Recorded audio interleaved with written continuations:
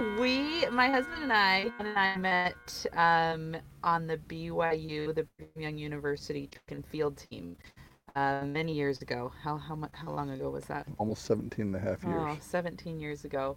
So we had thrown shot put, discus, and hammer in the past. And when we finished track and field, we kind of hung up that part of our lives, knowing that we would never go to the park and throw discuses back and forth to each other or throw hammers next to a playground. It just wasn't something that you naturally do. Because that would be horrifying. It could make other parents But nervous, right? we had some, yeah, probably not the best.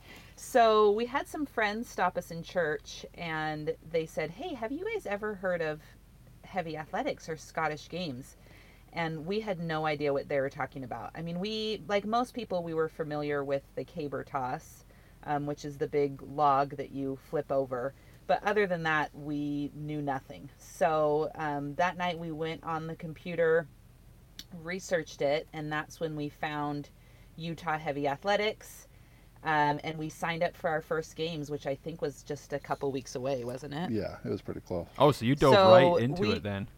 yeah, we just thought, you know what, the best way to do it is just to sign up. And so we just showed up. We didn't have a kilt, any background. I think we had watched some YouTube videos. Yeah, mostly bad ones. And which games was it that you were signing up for? Was it the Utah games or was it the pacing games or where Yeah, were you? what happens is there are. This was right after the Utah Scottish Festival that year. There are what we call backyard games or little games that are mostly just for the athletes. Gotcha. And then there are games that go along with the Scottish Festival that are really well known. This was just one of those backyard games. We didn't have a kilt yet, which you have to have a kilt for the bigger games.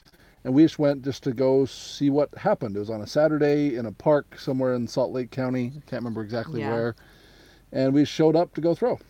Awesome. Yeah, so that was our first experience with the games. And we did the whole 9 events, which that's what they require. And by the end of the day, we looked at each other and went, this is cool. We want to keep doing this. That is cool. Now, I wasn't aware. So is that the case at all games that if a competitor wants to do like if they want to do caber, they also have to do weight over bar and everything else that's offered? They actually have to do all of the events offered, and you're scored on every event. So it's kind of like a decathlon that's all about throwing. But Interesting. for example, there are 9 events, and it's a golf scoring. So if I were to take first in all 9 events, I'd have a score of 9, and that would beat everyone else on the field. So if you don't do an event, you automatically take last, and you probably just lost the day. I Yeah, so see. it's not like track and field where you would choose 2 or 3 events that you're really great at. Everyone does all 9 events. And that's why the throwing days are so long because you usually start around 9 o'clock and then don't finish till about 4 in the afternoon. You've But had it it going until definitely like levels 7. the playing field. So, how long did it take before you got some kilts? After that day, that one Saturday, we went and bought some kilts. Went and ordered some kilts because we didn't. You don't just walk down to the store. Yeah, We ordered some if kilts and only. signed up for our next games. Yeah. Yeah, that'd be nice. Cool. So So yeah, what? that one happened pretty quickly because it was a lot of fun. So after you dove right into it, went right to a games. Did you do any? Did you step in and throw anything that day, or were you mostly watching? Oh no, we threw everything that day. Yeah, you got Chelsea right into won. it. No. You took second that I day? think I took second and I took Overall? first in the novice class. yeah. Really? In the women, well, and that's perhaps the next question. When you show up to a games your first time, you don't have to compete against everybody on the field. There are different classes that allow you to go against other novice throwers, for example. I see. Except in one case, usually men are not competing with women. It's different classes with different levels of skill and different size, even. Yeah, so you only compete with people who are at your level, which is really nice. So usually in a larger games, there would be a novice class, which could be your first, second, third games where you're still figuring everything out, and you would only compete against the other novice throwers.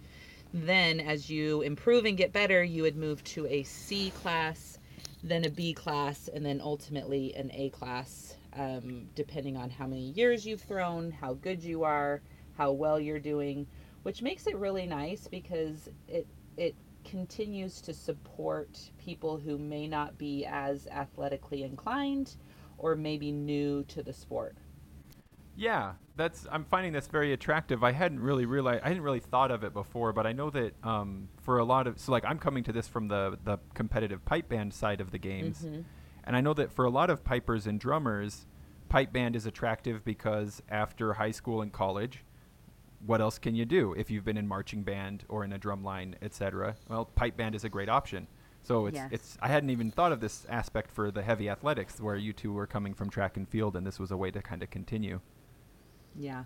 And obviously, now that we have been throwing for probably6 years, going six into or 7. 7 years, between 6 and 7 years, we both compete in the A class, and we do well in those classes. But it's still fun at every games to see the new novice throwers and to support the C and the B throwers. And that's what I think keeps the sport fresh and new, because we continually have new competitors and new blood out on the field. Mm. Now, I've committed a classic podcast host error here. I was too excited to start talking to you. I should let you introduce yourselves. Do you want to take turns just saying who you are and maybe where you're from? Yeah. Ladies first. Okay. My name's Chelsea, and we're the Forsythes, and I'm originally from Southern California, and like I said, we met at BYU, and we raised our family for 10 years in South Jordan outside of Salt Lake City. Then we decided we wanted more space and more land, and we moved to a small town called Richfield, Utah, which is right in the middle of Utah. And we built a house on an acre, loved it there. And then actually, I guess we wanted more freedom and more More space. more space. And just in the past 2 to 3 months, we sold that house that we built and bought a trailer. And we are now traveling the country with our 6 kids in a fifth wheel. And so right now we are currently on the coast of Texas. Which is supposed to be warm and it's not. Disappointing. At this day, it's cold. Which and so for the listener, if with the kind of any delay or sort of audio discrepancies that you might hear, this is the reason why we're speaking to you, but on location, as it were. Yeah, pretty Yes. much. We don't have any wired internet, or we're running off a generator, actually on the beaches of the Gulf of Mexico. Well, I'm jealous. Well, and for me, mine's going to be a lot shorter because she already covered most of it. My name is John. I was actually born and raised in Utah and was living in Richfield when I graduated from high school, and then went off to college and found her. And really, that's, other than the fact that I'm a great big guy, which kind of helps with Highland Games, that's the most interesting thing about me, is I'm married to her. So, in the since you started doing Highland Games, have you ever taken a year off? Have you ever not gone? No. Except for me. Well, I've had 2 babies. 2 babies Yeah. in the meantime. Okay. That seems Yeah, like a reasonable excuse. yeah, it's a pretty good excuse. Yeah. Although I say that, and I have both competed probably at 6 months. 6 to 7 months pregnant and 6 weeks after I've had a baby. And what do you say, Chelsea? Does that make it better or worse? Does it give you a little extra, or does it pull you back a little? It's definitely harder working with that counterbalance of a big belly, but they couldn't keep me away. I love it. I love the sport too much. Very And she cool. still competed well in both those instances, by the way. She was ticked off she lost. So in those years, have you? I mean, you're competing at the A level now. Have you started stepping in to help with any of the administrative, organizational stuff as well? Both of us have, there's a board, the Utah Heavy Athletics Board, that has a president, has all the different things. Both of us have helped out a little bit, not in a big way because we just haven't. We've still been throwing a lot. For And we example, have 6 children. and we have 6 kids. We're slackers that way. For example, I'm still one of the chief judges. There's 2 chief judges in that board, and I'm going to be gone for the entire year. So mostly I help, arrange for judges and help if there's a rule dispute. Mostly because of experience and because I'm opinionated, and so I tell people what I think anyway. They might as well make it official. Also, we always try and show up the day before or early to help set up, and then definitely stay after to help take down. And that's kind of the great thing about this community is we all understand no one's making money doing this. So we're all here to support and do what needs to be done to get the games to happen. Yeah. So on that note, I'm curious. So like where I'm coming from, the pipe band world, where we've got the Western United States Pipe Band Association and the other associations. Um, what kind of governing bodies are there in this world of heavy athletics? Is it largely in Utah you compete within the Utah sort of chapter, or is there like once you're a champ in Utah, do you go on to a national games once a year, or like how does that kind of play out?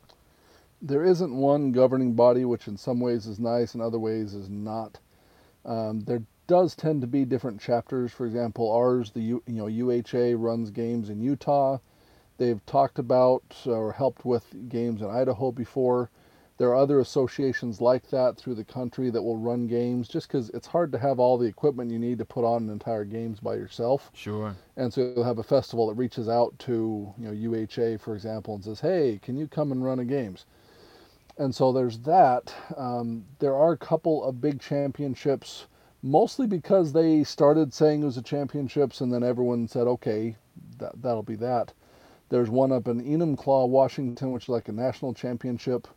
And then there's actually 2 different world championships that are put on every year for the amateurs. And that's one is in Minnesota, right out of St. Paul. And then there's another one that's called the IHGF Championships that actually goes over to Europe and competes over there. Both of those were canceled this last year because of stupid COVID. Mm-hmm. But there are those which are really just organizations stepping up to say, let's have a big championships, and then they organize it and invite the top throwers or who are supposed to be the top throwers, and they put on a competition with all of them. I see. And as well as what John has said, there is also a national database, which is called NASGA, NASGA, North American Scottish Games Scottish Games Association, maybe? Association. I think that's what it is. But what happens is after you compete at a games, whoever was running the games will enter all of your throws into this national database, the distances of your throws. And then you are ranked nationally by how good you are. Mm. So you can see how you compare with other throwers all over the country. And that's usually what they look at when you're trying to qualify to attend to compete at these higher level games. I see. I see. So I'm assuming that the heavy athletics is similar to piping in that it's mostly for pretty much everybody. It is a passionate hobby that is also really expensive in both time and money. Like people are only doing it if they love it. But are there any instances of throwers having any kind of sponsorship? Some of the top throwers. There is actually a pro division, more on the men's side. On the women's side, they call it the elite division. There are some people who are actually able to make money off of it, although not much more than a part-time job from what we hear. Yeah. But for example, if you are an amateur and you're hitting really, really good marks consistently, then there are games that have pros come to compete, and you can contact them and have them invite you as a pro to come and throw. That's really cool. It's something that as soon as you start doing that, then you really can't compete as an amateur anymore. And so it Oh, limits sure. how Yeah. much you can do. So if you're not really good, if you do that, you can basically end your career because you can't go to the games around you anymore. But there are pros on the men's side. The women's side, it's just there are only a couple of games that really do that. And so I don't think you have to stop competing as an amateur on the women's side. You just happen to go to those games, and they'll pay you if you win. I see. And the nice thing about Scottish games is yes, you have to buy a kilt. Yes, you have to pay the entry fee, which is usually, I don't know, $20 to $30. Hmm. Um, But as far as actually having to have all the equipment, people are very good about being resourceful and using what they have to try and simulate what a weight or picking up stones out of a river, welding different weight sets together on a chain with a handle. You don't necessarily have to go into debt to be a thrower.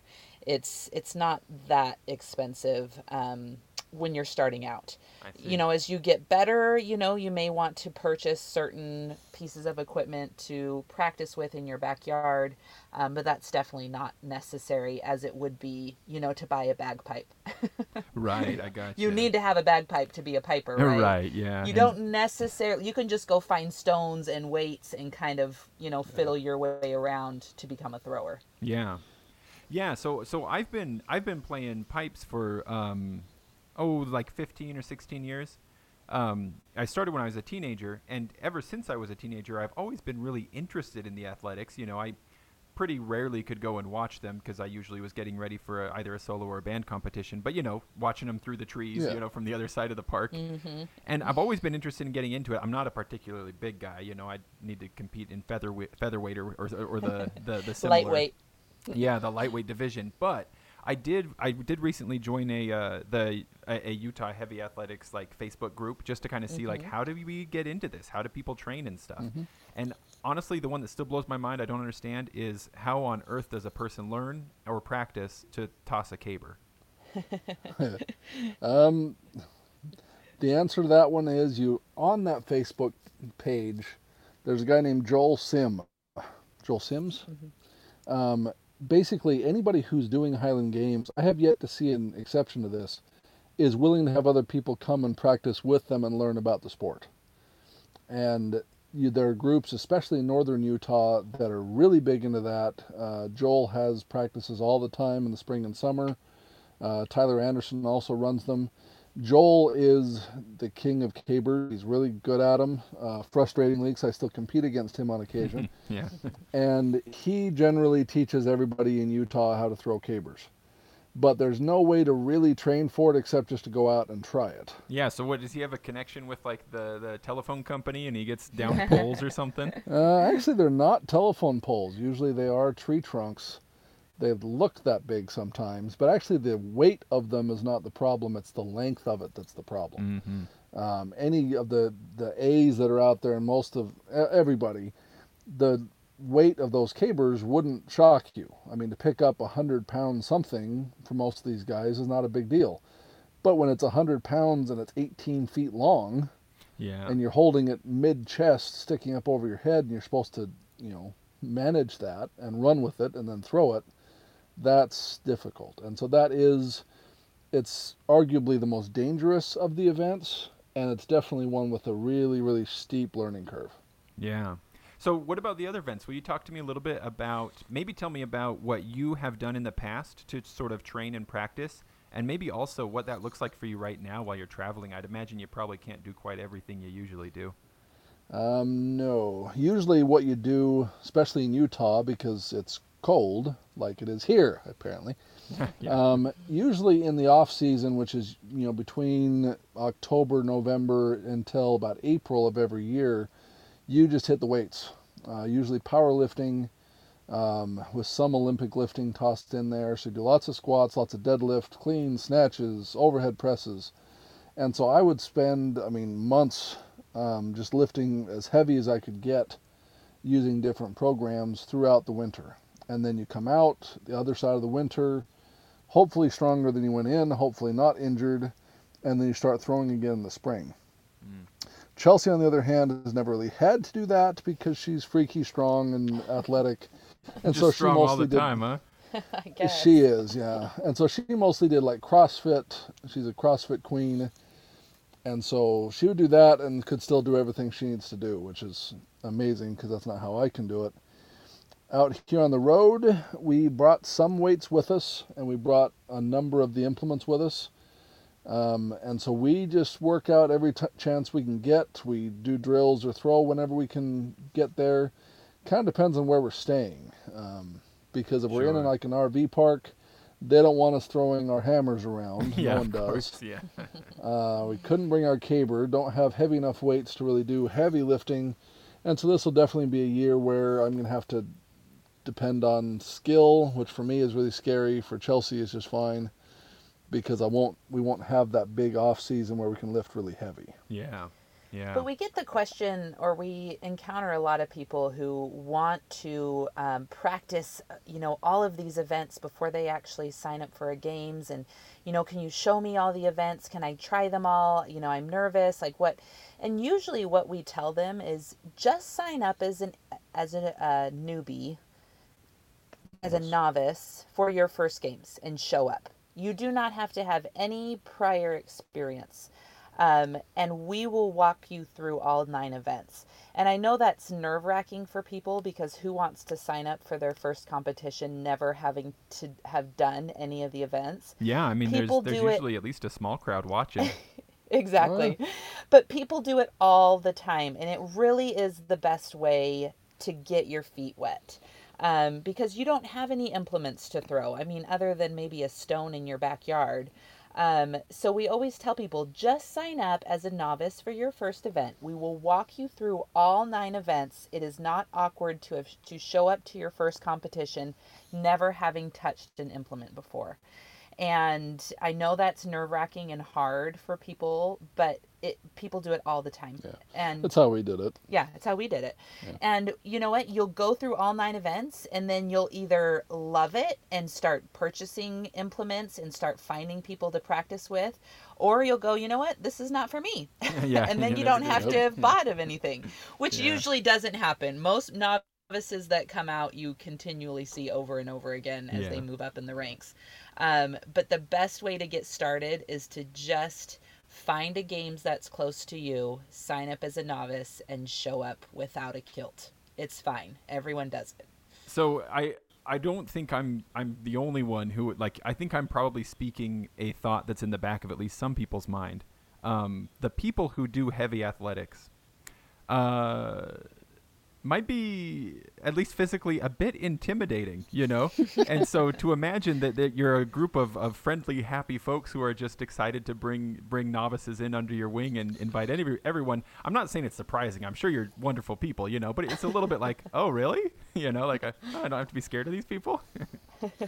Well, I can address that one, and that's there really is a good group of people. We've done competitions all the way across the country, and because we're really big people, if you have somebody who's just a jerk, we're probably going to drum them out of the sport. Yeah, I got Uh, you.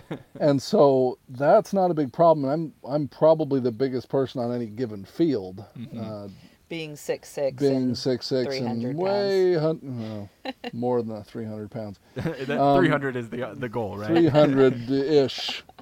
But really, it's not about that. If you got somebody who's actually a jerk, I don't see that very often, and those we don't really let stay around very much. But instead, we're all there to help. We've all been there very recently. Everyone, I mean, the best of them, the best throwers out there, are the ones trying to help everybody else. Mm-hmm. And so that's all the time. Plus, you don't have to come out and be my size to throw. We mention a lightweight division, but it actually does exist. That's you can't be over 200 pounds to be in the lightweight division, And I see. 150 for and women. 150 for women. And so the smaller people, still not small, but smaller people are competing. There's also classes for if you're over 40. It's called the master's class. Heck, there's It's classes nice for of over them to 50 and over call 60. it that, huh? You know, instead of saying Yes. Yes. it's not The it's not the old the geezers crowd. class. It's the No, masters no. class. That's It's nice. the masters. Hey, I'll be in the master's class come July, and I will not be small. You're not going to call me old, but Yeah. So you see all shapes, sizes, weights, ages out on a backgrounds. Highland Games field. So you never have to think, oh, well, I don't bench this much, or I'm not this height, or I don't have experience. There is a group for you. And you know what? You can compete in the C class your whole career and be fine with that and never move up. And that is fine. And people enjoy that. And they relish in that. And that's fine. So don't think that you're ever not good enough or not enough because there is a class for you and we welcome everybody. Yeah, it has stood out to me as like, well, this could be a possible, like, if nothing else, just like a way to stay healthy. Kind of just think to yourself, well, Oh yeah. I'll do a games next summer, so I'll work out during the winter to be ready Mm-hmm. for that. Well, and we always talk about that when you leave high school or college, if you do stuff in college, it's kind of like what you were saying about being in the Being a Yeah, piper. piper. There we go. I right. was If you're saying in it. the marching band or How the do you drum say that? line or Marching band. something, you want to keep doing Yeah, something. you want to keep doing stuff, and a lot of us are in it because we enjoy competition. We don't have to win all the time, but we still like to go and compete. And it's a reason to stay healthy. It's a reason to keep up and keep doing things. I remember when we actually found Scottish Games, we were doing long distance running. Mm-hmm. And we had actually signed up for and were training for a half marathon when we found Scottish Games. And because we'd already signed up for it, we kept doing the running while we're working on, our Scottish Games career starting. Hmm. And so, heck, the last games of that year, we actually went and did a half marathon and then went to the games. We were half an hour late. Oh man, And so we were trying to make it as, you really half did love it. marathoners. Yeah, we were trying to find something Yeah. that we could still compete, still be healthy, have some type of motivation. And so, yeah, it's a great reason for people just to have something to do on a Saturday, have a goal to strive for. You do not have to win to to have fun doing this. You And can just have fun being on the field. are these heavy athletics, at least locally, is it 100% individual athletes, or is there any something like a track and field team where there would be a team score at the end of the day? There are some team events. I don't think there are any in Utah.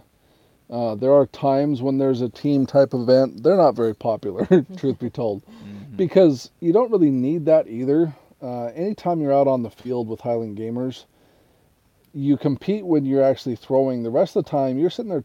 People are swapping, tips, saying, "Hey, you notice your foot didn't quite come around that way. Try this next time." And hey, I've been trying this. Have you tried that? And it's like you're sitting around joking with your teammates, but you happen to be competing at the same time. Mm-hmm. And hey, you got a PR. That's personal Oh yeah. record. Like, that's awesome. Can you take a video of me from this angle?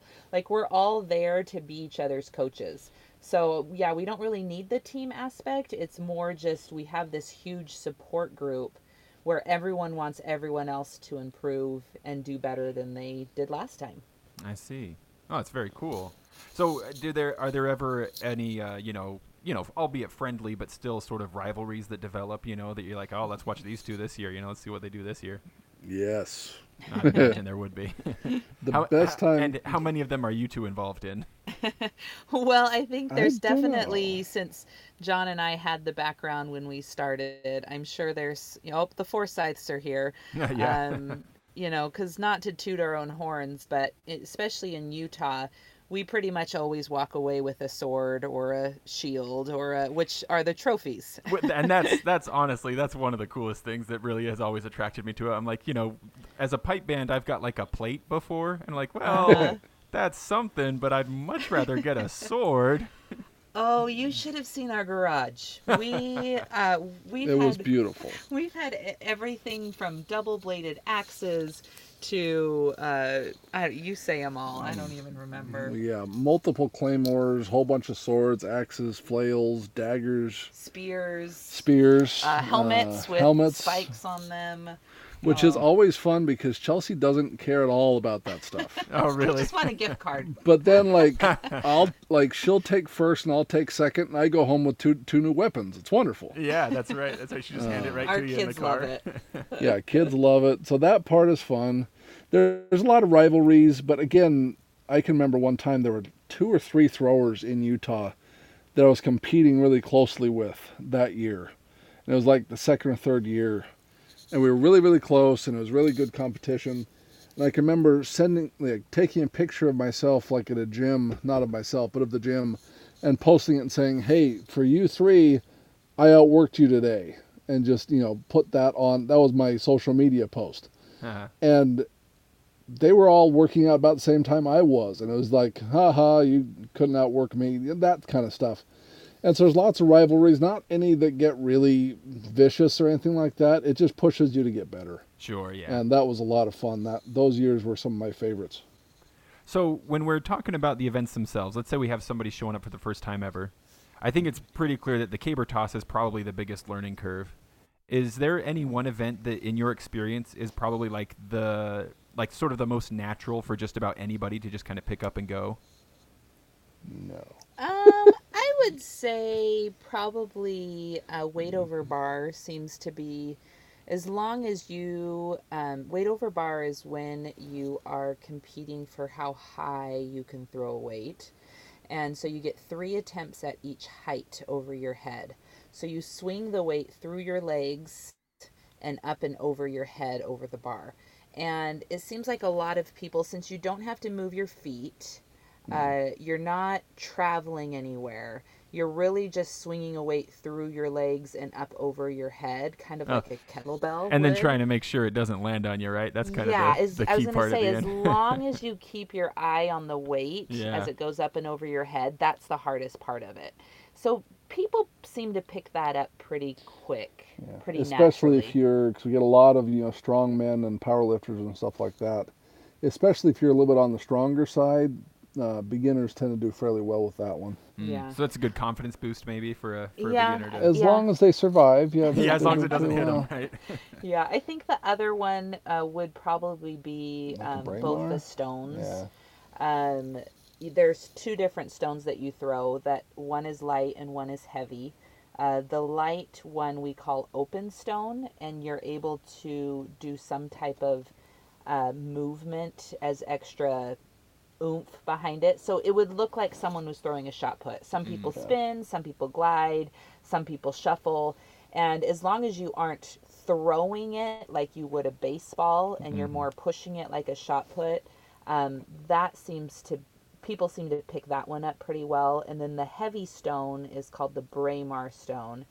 And that one you pretty It's even much simpler.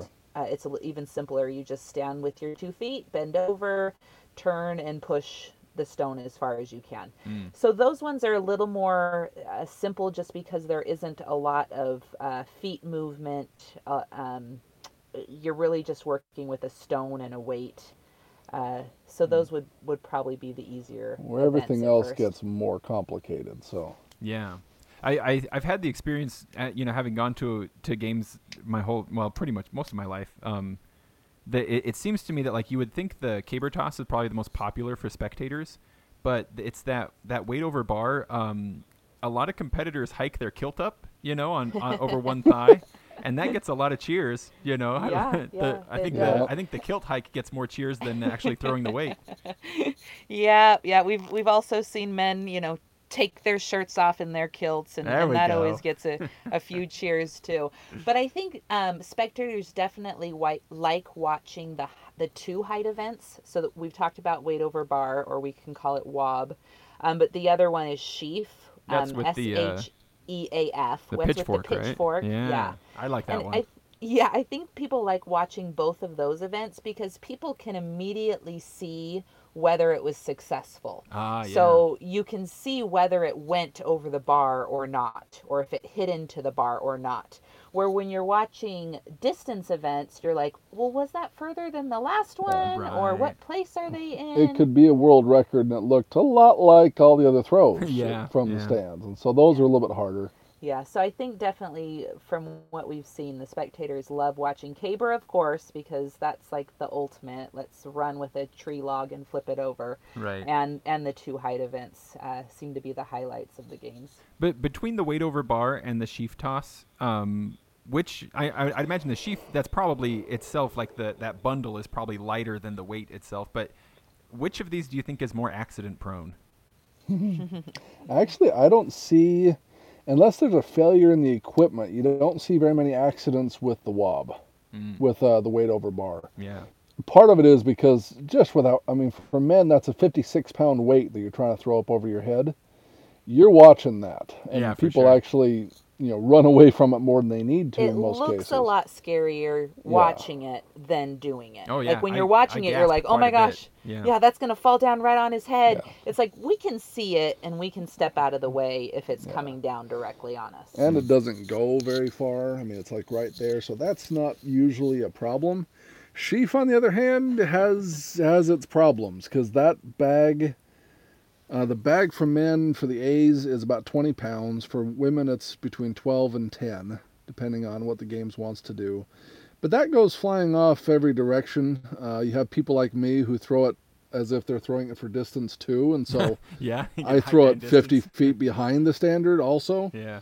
And you have people on occasion who do stab themselves with their sharpened pitchforks Right, and you're have to go to adding the that into the hospital. mix. And Yeah, we've seen a few that's a pitchforks few go through a times. few knees. So, Which Oh shouldn't man. happen. It's always an aberration. Something weird happened. but still, it's happened. It's Like we could happened. probably share at least 5 or Yeah, it's happened. yeah. We know people we have never done it We ourselves. haven't. Yeah. But yeah, so Sheaf, hands down, is scarier for the athletes and for the crowd than Wob is, even though you'd think Wob would be, but I people don't hit themselves with Wob very often. Sheaf, bad things happen. Yeah. Between the weight and Which the makes pointy it fun. stick. Yes. Yeah.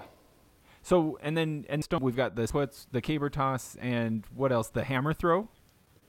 You have the hammer throws, which are kind of like if you had a really heavy sledgehammer and you threw it over your left shoulder. And is that what people practice with? They just get a sledgehammer and just go throw that No. around? You actually practice with, to make it a little bit easier, I think on us, the handles we use are PVC. There's electrical conduit. Okay? Yeah, I've seen it. So they, that they they- often kind of, they vibrate when they hit the ground and stuff, kind of Yeah, wobble. they also break, which is why Oh, we yeah. use PVC. But for the men, you have heavy hammer and light hammer. Heavy hammer is 22 pounds at the end of that handle, and the light hammer is 16 pounds. For women, the heavy hammer is 16, and the light is 12. And so it's interesting because the hammer requires the most weird stuff to make it work well. First of all, we wear boots with blades sticking out of the ends of them. Yeah, what is up? It's that. It's like you got sword shoes on. Yeah, and I've got a funny story about that. But Well, tell it those to me. are I will. First, I'll tell you what they're for. All right. You're standing with your back to where you're going to be throwing. So you're literally throwing it up over your left shoulder if you're right-handed, or at least in that direction. The blades, you actually stick them down underneath the grass, like into the turf, so that you can lean backwards without falling over. Yeah, I watch these 'Cause if guys you do it, can- and sometimes they lean so far. I'm like, man, that's got to either Oh, feel yeah. really good or really bad. Because if you can imagine that centripetal force of you swinging that hammer around your head 2 Yeah. to 3 times before you release it, your feet are going to just flail right out from under you. Yeah. So that's why we have the blades to kind of stick our feet to the ground so that we can swing that hammer around without falling on our bums, which sometimes it still happens. And it's funny to watch us because you can't walk normally with those on. No, yeah. And so we're still walking out to the field to pick up hammers and walking around talking to people.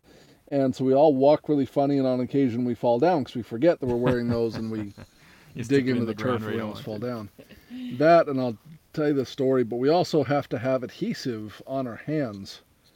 Otherwise, I've we won't seen be able that to hold sticky on to the stuff. handles. Yeah. Looks like Oh, you yeah. got honey out there.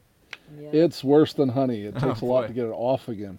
But that's so we can actually hold on, because the force is so great when that starts to move and you've got like 22 pounds at the end of this 50-inch long handle that you're trying to accelerate, you wouldn't be able to hold on to it, or at least Yeah. not very well. And so we put sticky stuff on our hands to hold on to the handle, blades to hook us into the ground, and it goes the farthest of any of the implements. Yeah. So it's huge. I've Yeah. thrown that into the crowd before, and that was fun. Oh boy. Uh, Boy. so no, I missed. No one got hurt. But anyway, the story: the first time I ever put these blades onto my boots, for some reason I already pre-drilled the holes and everything like that, but I still needed to fasten them on.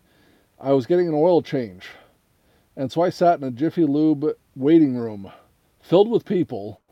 Sat there and attached these blades on the bottoms of these hiking boots. Were people scooting away from you? Just like giving you No, sideways that was the looks? funny part. 6'6", 300-pound guy attaching blades to Right. boots. Nobody made eye contact. Nobody said a thing. Yeah, well, I guess that's They were the other just- defense mechanism, right? Whatever you're doing over there, you just keep doing it. We don't care. Yeah, you But carry on, Don't sir. ask questions and pretend like it's not Nothing. happening. it's just this is funny about human nature. No, whatever the giant's doing with his boots, just leave him Just alone. let him do it. Yeah, it's funny. He's putting swords on his shoes. Yes, well. Yeah. Yes. So those you strap them to some boots. Are these blades like what like where do you get these? What are these? Are they specialty for the sport, or is it like hedge clippers broken in half? They're they're special. They're special for the sport, but they're not that special. Yeah.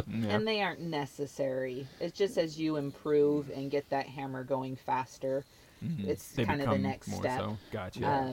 But I would say only a few of the B class and most of the A class have them, but it's So not your novice necessarily. thrower isn't gonna have to show up Your with novice swords on thrower's their not shoes. gonna. No. No. Gotcha. That's when you start to want to, go to some championships or win games. Then you start into that. But not everybody has And them. there's definitely, you can find people who sell them and make them and will ship them to you. They're pretty easy to find. They're Gotcha. usually lawnmower blades that are just reshaped and Gotcha. sharpened. Interesting. And they're not that sharp. They dig into the dirt, for heaven's sake. So Yeah. Yeah. If they were sharp, they wouldn't stay that way for long. Yeah. no, they don't. Now, I watched I watched a really cool series of sort of documentaries about people who pick stones up all over the world. They did like one on Iceland and Oh, one yeah. in Spain, and then they did one on Scotland. And there are these famous stones that are like in churchyards or all over the country that they usually put like these ring handles in them, and then you just kind of straddle Talking them and about- see if you can pick them up. That's the Denny stones. Yeah, that's right. That's right. Is that ever part of the games? Kind of. The Denny stones obviously don't travel much. No, sure. I'm sure they don't. But there's a lot of crossover between that and us. There's a guy in Utah named Ryan Stewart, who's our only pro out of Utah, and he's since retired from the throwing, but he's went really big into the stone lifting. And there's actually a documentary coming out soon about the ones he's doing here in Utah. So there's a lot of crossover there. Often at games there'll be an extra event that's just a crowd pleaser. That's just for the fun of it. And so Yeah. you have the 9 typical ones, but sometimes Let's there's an extra lift one. this stone over here, or lift Yeah. these stones with handles and walk with them, Yeah. or lift this stone up to your shoulder and we'll see how long you can hold it. I think people who've been doing this sport for so many years, I think they're just trying to find another way to challenge us, another way to make it exciting, something new. Sometimes there's a cash prize attached to it, that type of thing. So that adds some variety for the yeah, competitors definitely. more than the Yeah. crowd probably. Yeah. But the natural stone lifting, as John said, is definitely a big crossover for these heavy athletics crowd. And I guess it all dates back to stones that have been in England and Scotland, and like John said, Ryan Stewart has created a whole Facebook group. And Is that the Utah Stones of Strength? Is that what Yes. they're called? Yes. Yeah, Yes. that's I've got a lot of aspirations. I'm in that group too, though I can't pick anything up. But Awesome. I He would be like seeing other another- people do it. He'd be another fantastic one to interview. Yeah. Oh, If yeah. you can get a hold of him. But he's created a whole Utah stones all over, and you can get the different GPSs for these different stones, and he's named them and has a story behind them. Oh, yeah. And they relate back to ancient stones, and you can go around and lift these stones and take video of yourself doing it and post it to this Facebook group. And yeah, it's really cool. That's For super cool. for example, though, probably the best example of that in Utah is at Payson. There are the Payson stones that are similar to the Denny stones. The Denny stones are in Scotland, and they're 700 plus pounds in between 2 boulders. You straddle them and you pick them up, holding onto rings. I want to do that someday. The Payson stones are a little bit over 500 pounds. Again, 2 boulders. The boulders are different weights, different heights. The rings are slightly different in the Denny stones, pretty similar in the Payson stones, though. But at the end of the Payson Games, the end of the strongman competition at Payson Games, and then at the Highland Games, the challenge with the Payson stones is to pick them up and carry them as far as you can. Ah, yeah. And they are awful. How they're far have just do you awful. know off the top of your head how far you've made it with them? Yes, because it's a sore point. It's a small number, so it's easy to remember. Yeah. Well, the long-standing record is a little bit over 76 feet, and the little bit over is the hard part. The first time I ever picked them up, I made it 72 feet and Oh, change. you were right there. You were right. I was right there man. before I had my hand half ripped off, and I had to drop them. And then the next time I had a chance to do it, remembered that, and that's the problem is I went with my memory. I remembered that the record was 76. And so I set up cones at 76 feet Yeah. and carried them 76 feet and like 2 inches.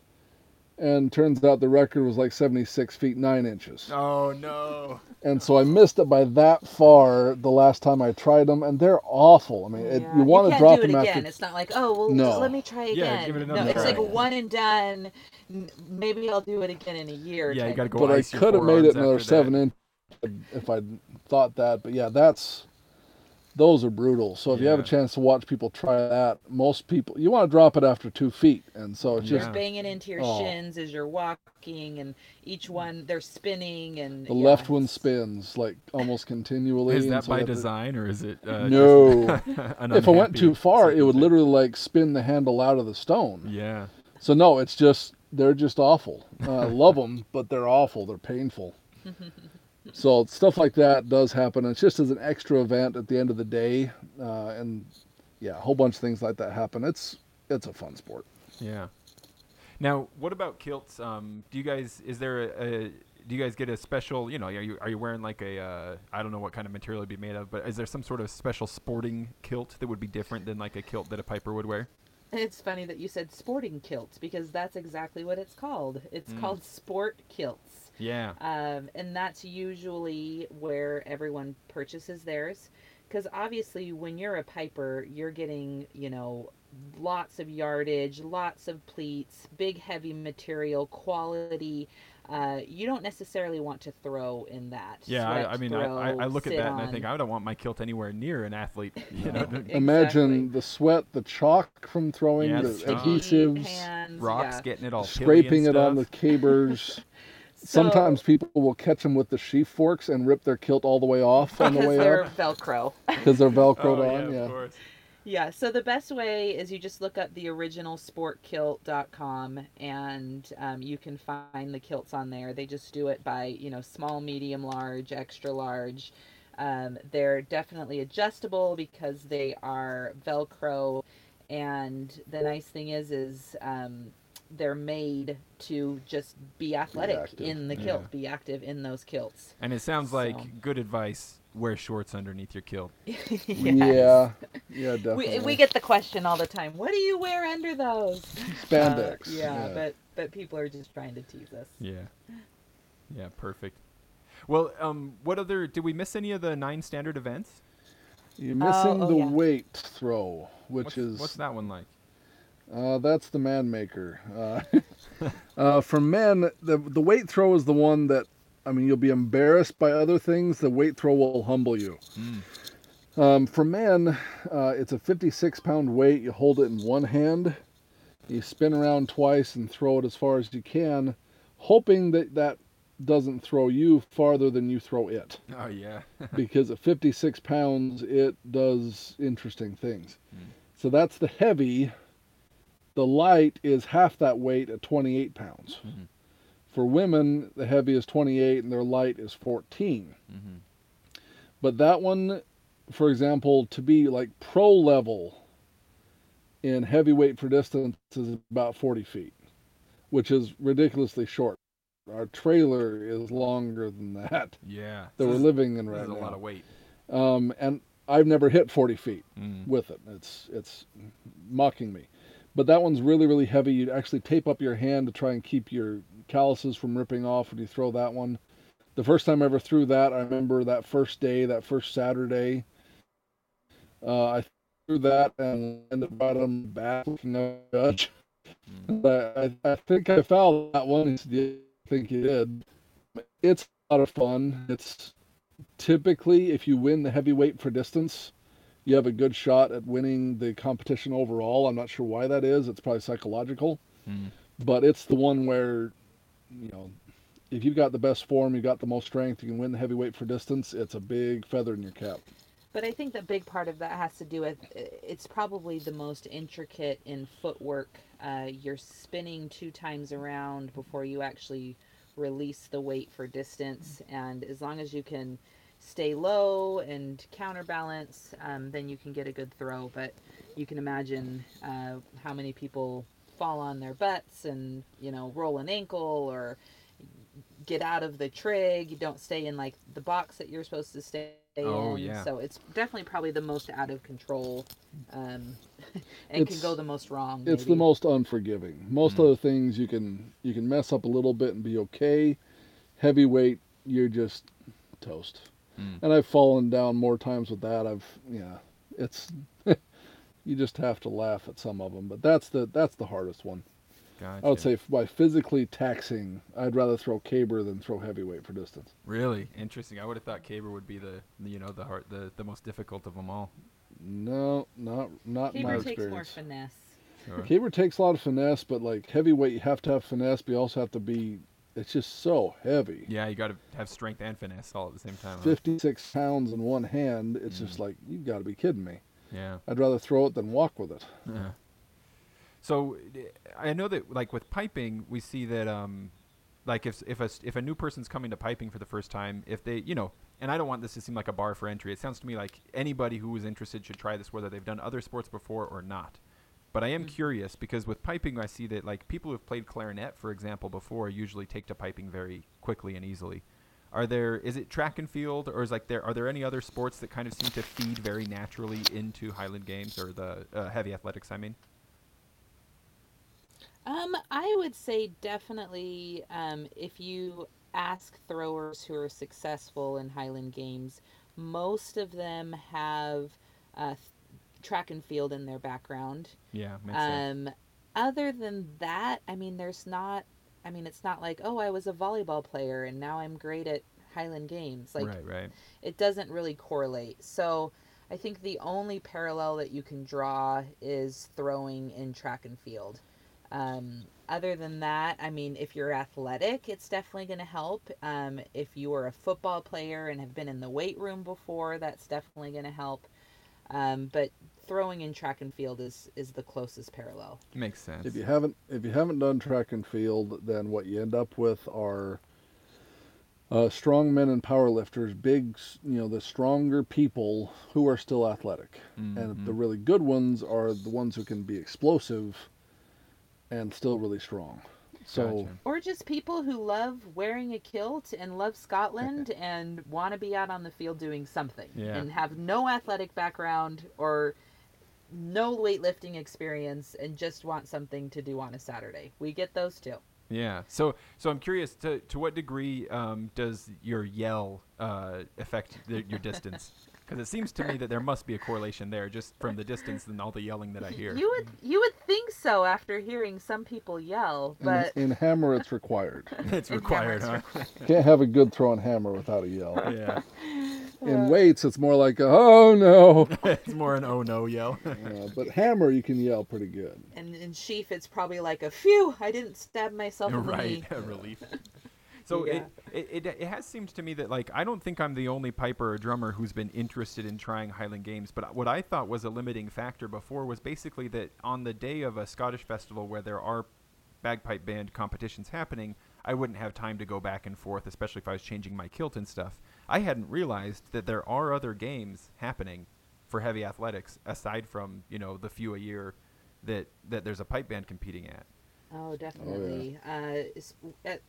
Pre-COVID, Pre-COVID, stupid thing. we there would be anywhere from, I would say, the big events. There's probably two or three where there would be pipe bands. Mm-hmm. But other than that, there's at least 5 to 6 or 7 other small backyard games that we don't have pipers or a big festival going on. So if pipers and drummers want to do this, could totally do it. Mm-hmm. Just come to the backyard games.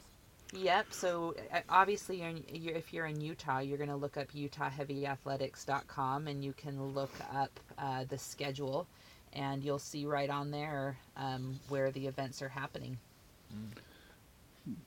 And at any given time, any given weekend in the United States, there's several games going in the spring and summer. So it also depends on where you are, because, yeah, you could go to 2 or 3 every weekend if you wanted to. Mm. It just depends on where you are in the nation at the time. Yeah. So it seems to me that like sort of a one bar for entry for at least a perceived bar for entry for people is how do you even start? Who do you talk to? So people ought to just Google it, hop on Facebook, look around, or go to an event and maybe just walk up to any athlete and be like, I want to try this.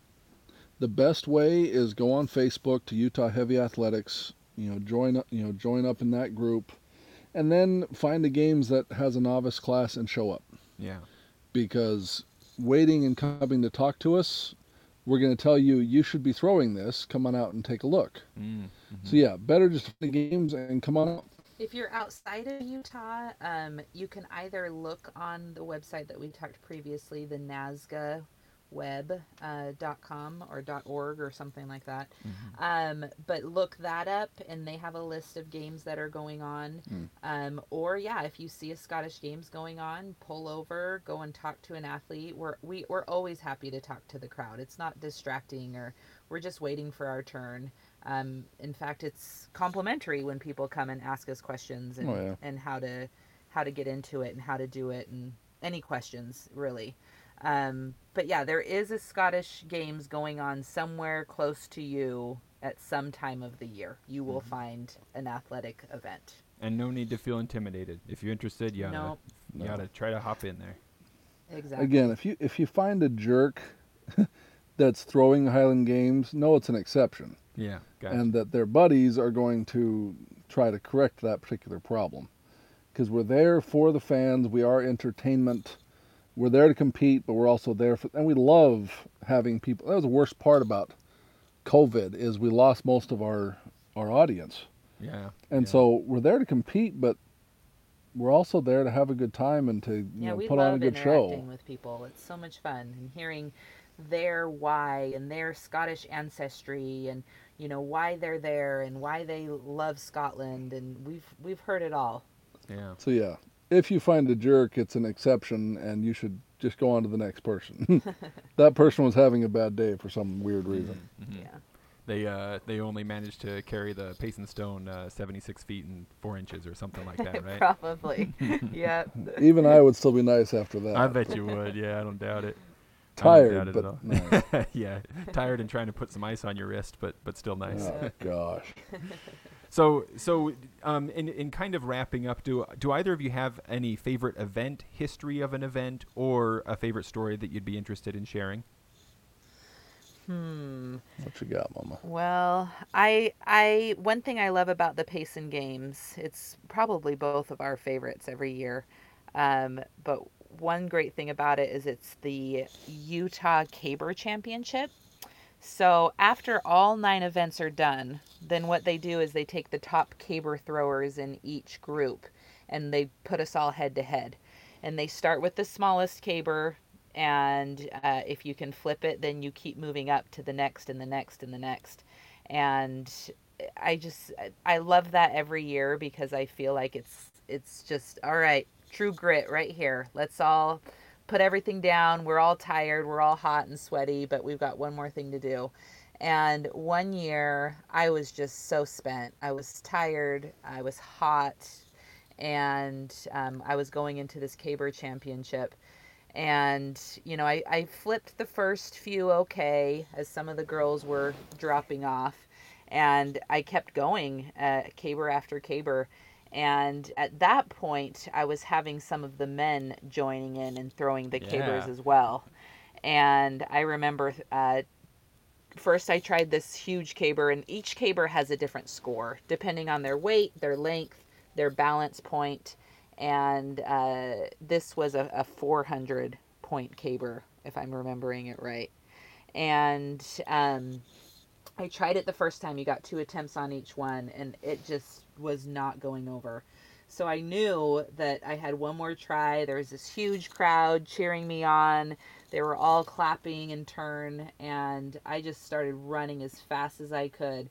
And you've never seen a caber turn over more slowly. Like it hit its tip, and it was just like, just standing still for a minute. Yeah, standing straight up, and I wanted to run up and push it over. Yeah. But darn, that huge caber turned over, and it was huge. It was probably one of the bigger cabers that's ever been turned by a woman in Utah. Awesome. And the crowd was cheering, and it was just a great cherry on top of a great day. And I've always loved cabers, and I just think it's a fun event to be running with a big log and try and flip it end over end. Yeah, And it's such a wild competition to have it cooked really up. is. It And that's really is. impressive either way, but was this one of the years that you were competing 6 months pregnant? It might have not been. It probably was a year Impressive that I either was way. an Still off year. impressive. Yeah, It's impressive either probably an way. off year. Baby was probably 6 months old at the Yeah, time. that's there you go. That's how that one goes. Do you have a story? Um, my story isn't nearly as exciting as yours, but it kind of illustrates what I like about Scottish games. There's games back in Minnesota that I went to in 2017 where it was interesting because about halfway through the day you've done most of the distance events, and at that point I'd only won one event so far. So I'd been like second or third, or I was first in one event, which again was the heavyweight for distance. Still didn't hit the stupid 40 feet mark, but I'd won that one event, and there was a guy there that good friend of mine that was supposed to win the whole thing. He was really highly ranked. He was a really good thrower. And to be sarcastic, I was sitting there, kind of, we took a break for lunch, and I said, well, whoever's in first should go first on, I think it was the caber toss was coming up next. They were trying to decide who was going to go first. And said, well, let whoever's in first do it. And this guy turned to me and said, that's you. I said, what? Because I hadn't even checked. I figured I was, I'd been getting Figured it second was and him, third, so I right? was Yeah. third, fourth, something like that. And I said, really? He said, yeah. And went over and checked the scores, and I was ahead of him by like 2 points Mm. and I went on to win that day. But the funny part about it was I still only won the one event out of nine. Well, actually, in that games it was seven the entire day.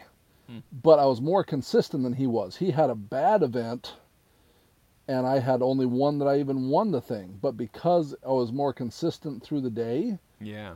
I won, which Yeah. was fun because it means you don't have to actually come out and beat everybody at each of their specialized like events. Yeah. I couldn't beat him in hammers, for example. He's way too good at hammers. I wasn't going to come close, but I could be more consistent throughout the day and end up winning that one, and that was fun. And John is being way too humble, not telling the rest of the story.